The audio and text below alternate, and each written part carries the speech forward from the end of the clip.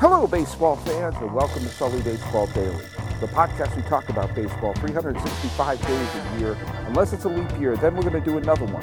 I've been doing this every single day since October 24th, 2012. It is now the 17th day of November 2016. I'm your host, Paul Francis Sullivan. Please call me Sully. I'm recording this outside on kind of a chilly night in Palo Alto, California, the birthplace of Los Angeles Dodgers All-Star Joc Pederson and former Detroit Tigers star Dan Petry. Well, it's getting chilly in California, and that's a nice thing. I mean, I love living in California. It's a great state, but, sometimes it gets too damn hot for your pal Sully. I don't like hot. I like it to be a little chilly, and it's getting a little chilly now. I get to bust out my sweatshirts. I get to bust out my South Pasadena Little League sweatshirt or my Washington State sweatshirt and get to love life a little bit here. But it's chilly, it's the fall, and when you talk about baseball, most of the time I'm going to be pulling more evergreen discussions or talk about the off-season plans. But the sort of the last remnants of the season, kind of the end credits, I think the last vestige of the season itself, the last moment, the curtain call, the Princess Leia putting the medals around Han and Luke's neck, but not Chewie for some reason, is the victory parade. But then when you start handing out the credits, that to me is kind of like, that's the end, or they're handing out the awards, that's like the end credits of the movie.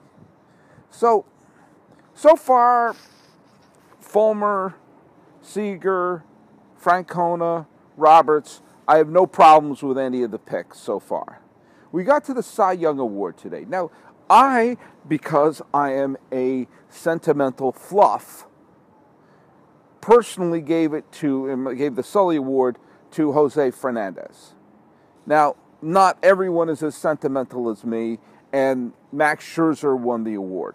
I have zero problem with Max Scherzer winning that award. He had a great year. I think if you removed all sentimentality from your pal Sully, then you'd get one cynical SOB. But you would also get me saying, yeah, it probably belongs to Scherzer, who now joins Gaylord Perry. He joins Randy Johnson, Pedro Martinez, Roy Halladay, and Roger Clemens as the pitchers who have won the Cy Young Award in both leagues, with the Tigers and with the Nationals. Hey, Arizona Diamondbacks!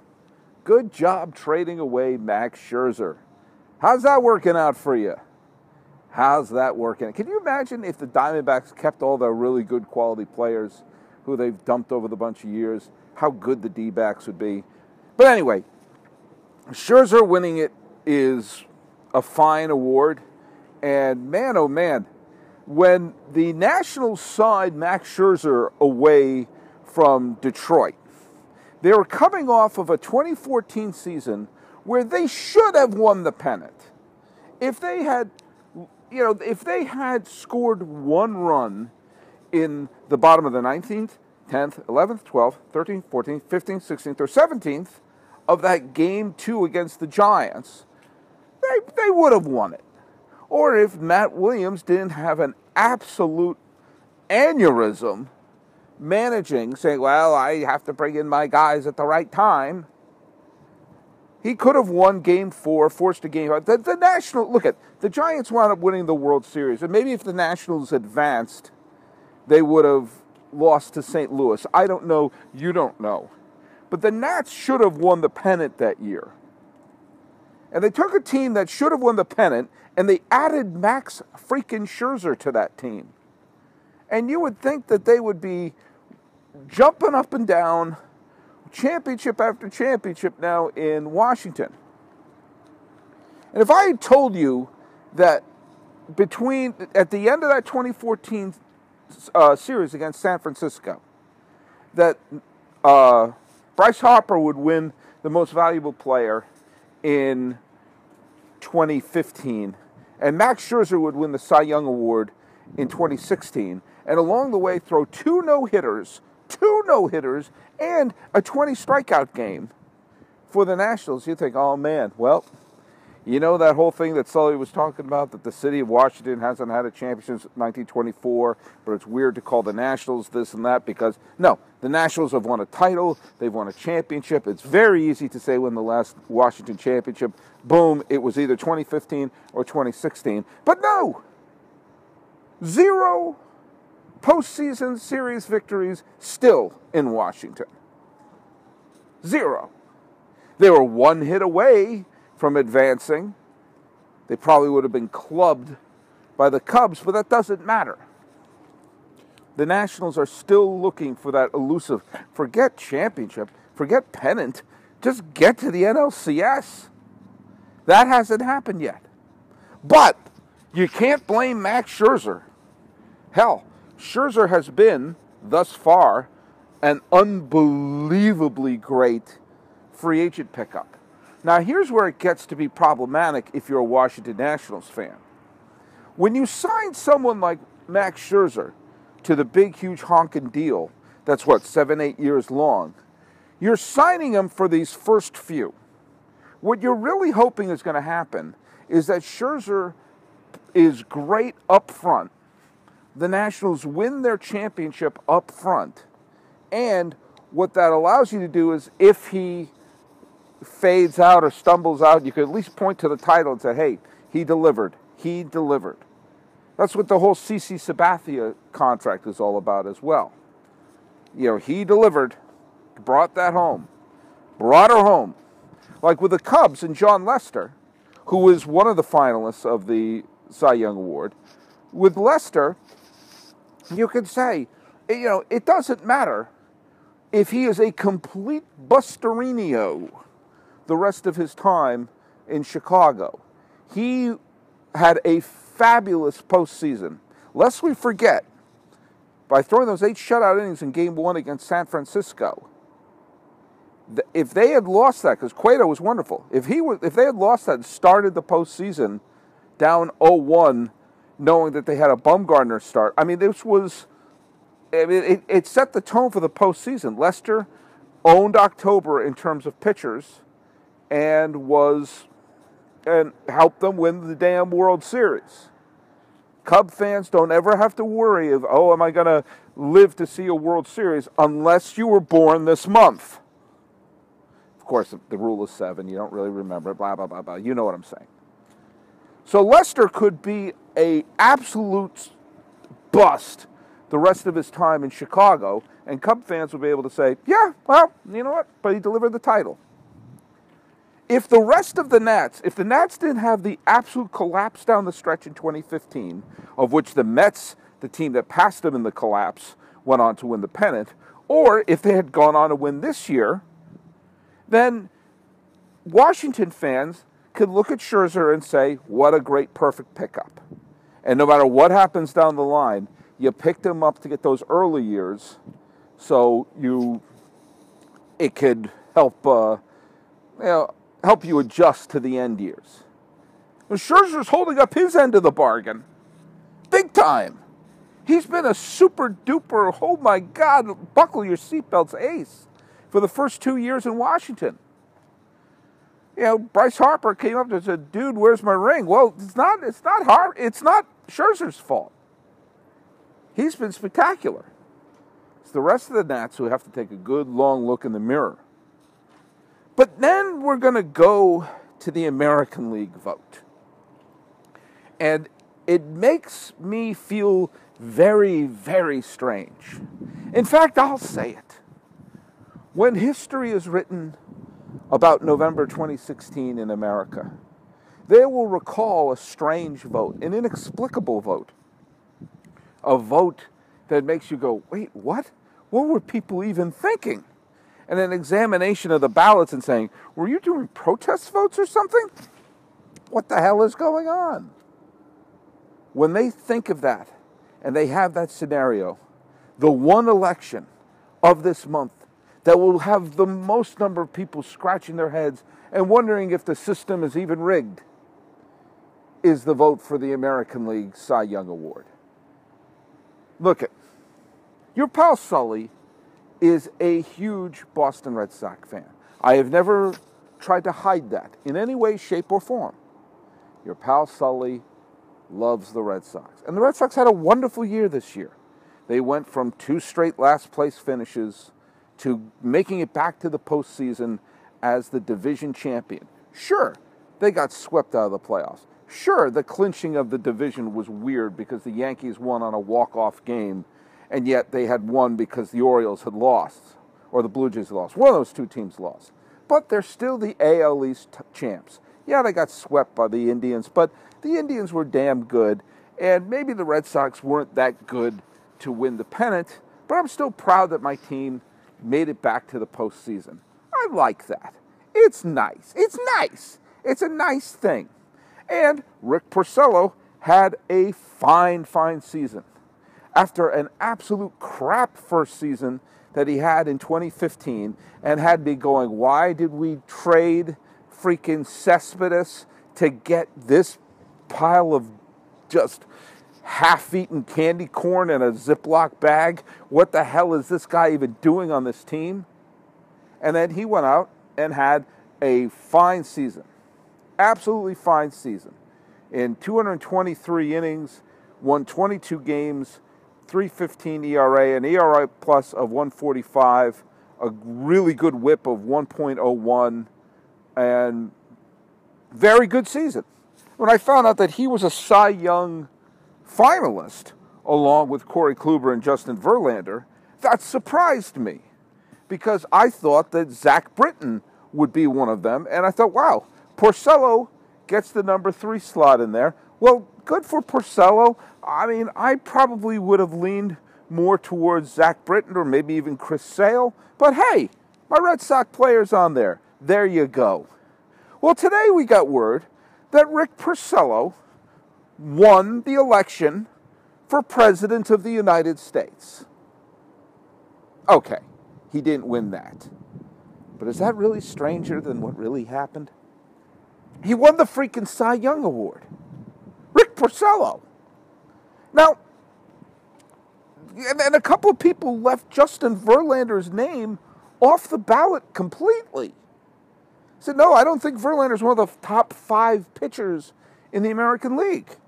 Now, I don't remember exactly what I said a few weeks ago, but I said that it was between Verlander and Kluber, and I would have no problem if Verlander won. I personally would have voted for Kluber, but Verlander is a fine choice. You know, that to me it was toss a coin. Now, was it a situation? Now, Verlander got the most first place votes, but because a couple of jabronis didn't even put him on the ballot. I mean, seriously, if you don't think Verlander is the Cy Young Award winner for this year, okay, fine. Okay, there you go. That's up to you. Scooby-Doo, that's fine. But how can you leave him off the ballot totally? Again, if I had the first place vote, I would have given it to Kluber. Oddly, only 3 people voted Kluber first. 5 voted Britton first. 14 voted Verlander first. 8 voted Porcello first. And because 2 people left Verlander totally off the ballot, he didn't win. Rick Porcello won. Now, usually what I call the Coen brothers rule. What are you talking about, Sully? The Coen brothers rule is I have a hard time getting really upset if someone did not win an award if they have already won the award. Do you understand what I mean by that? That, like, you know, if the Coen brothers have made so many great movies, and if I say, why didn't they win an Oscar for this? I could say, they've won 4 Oscars. I can't get upset when they don't win another one. I remember one year, the Emmy for Best Actor went to Jeff Daniels in the newsroom instead of Bryan Cranston as Walter White. And I had a bunch of people say, how could they not give it to Bryan Cranston? I said, well, he's already won for playing that part. He's already won. So it's hard for me to get upset that he doesn't have multiple. Excuse me. Now, Verlander has won a Cy Young Award and an MVP. So to have me say, oh, he didn't win 2, I can't really grab the shovel and pitchforks and get really upset by that. But now we have Cy Young Award winner Rick Porcello. That is part of his title now. You know, and that's a weird thing. It's a weird thing to hear and say, because that's always there.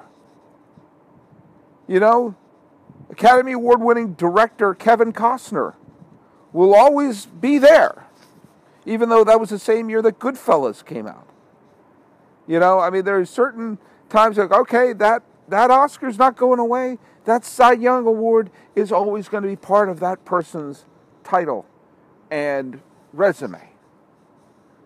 And the reason why this election of Porcello catches me off guard is because I thought that we were heading in one way with the Cy Young balloting, as we saw with the Felix Hernandez when he won the Cy Young Award, when his ballot. That there was a sense of, hey, look it, we're not just staring at wins. We're looking at the whole picture.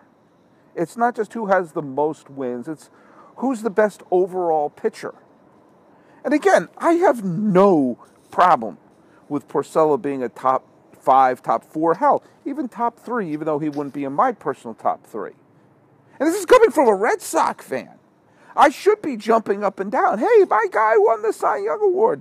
I've had a weird feeling calling him my guy, just because there was so much of that lingering feeling of the crap season he had the year before. This year it's like, oh, look at that. You held your own. Good job, Rick Porcello. Oh, you're going to get some Cy Young votes. There you go, Rick, there you go. You won the Cy Young Award. Huh. Congrats?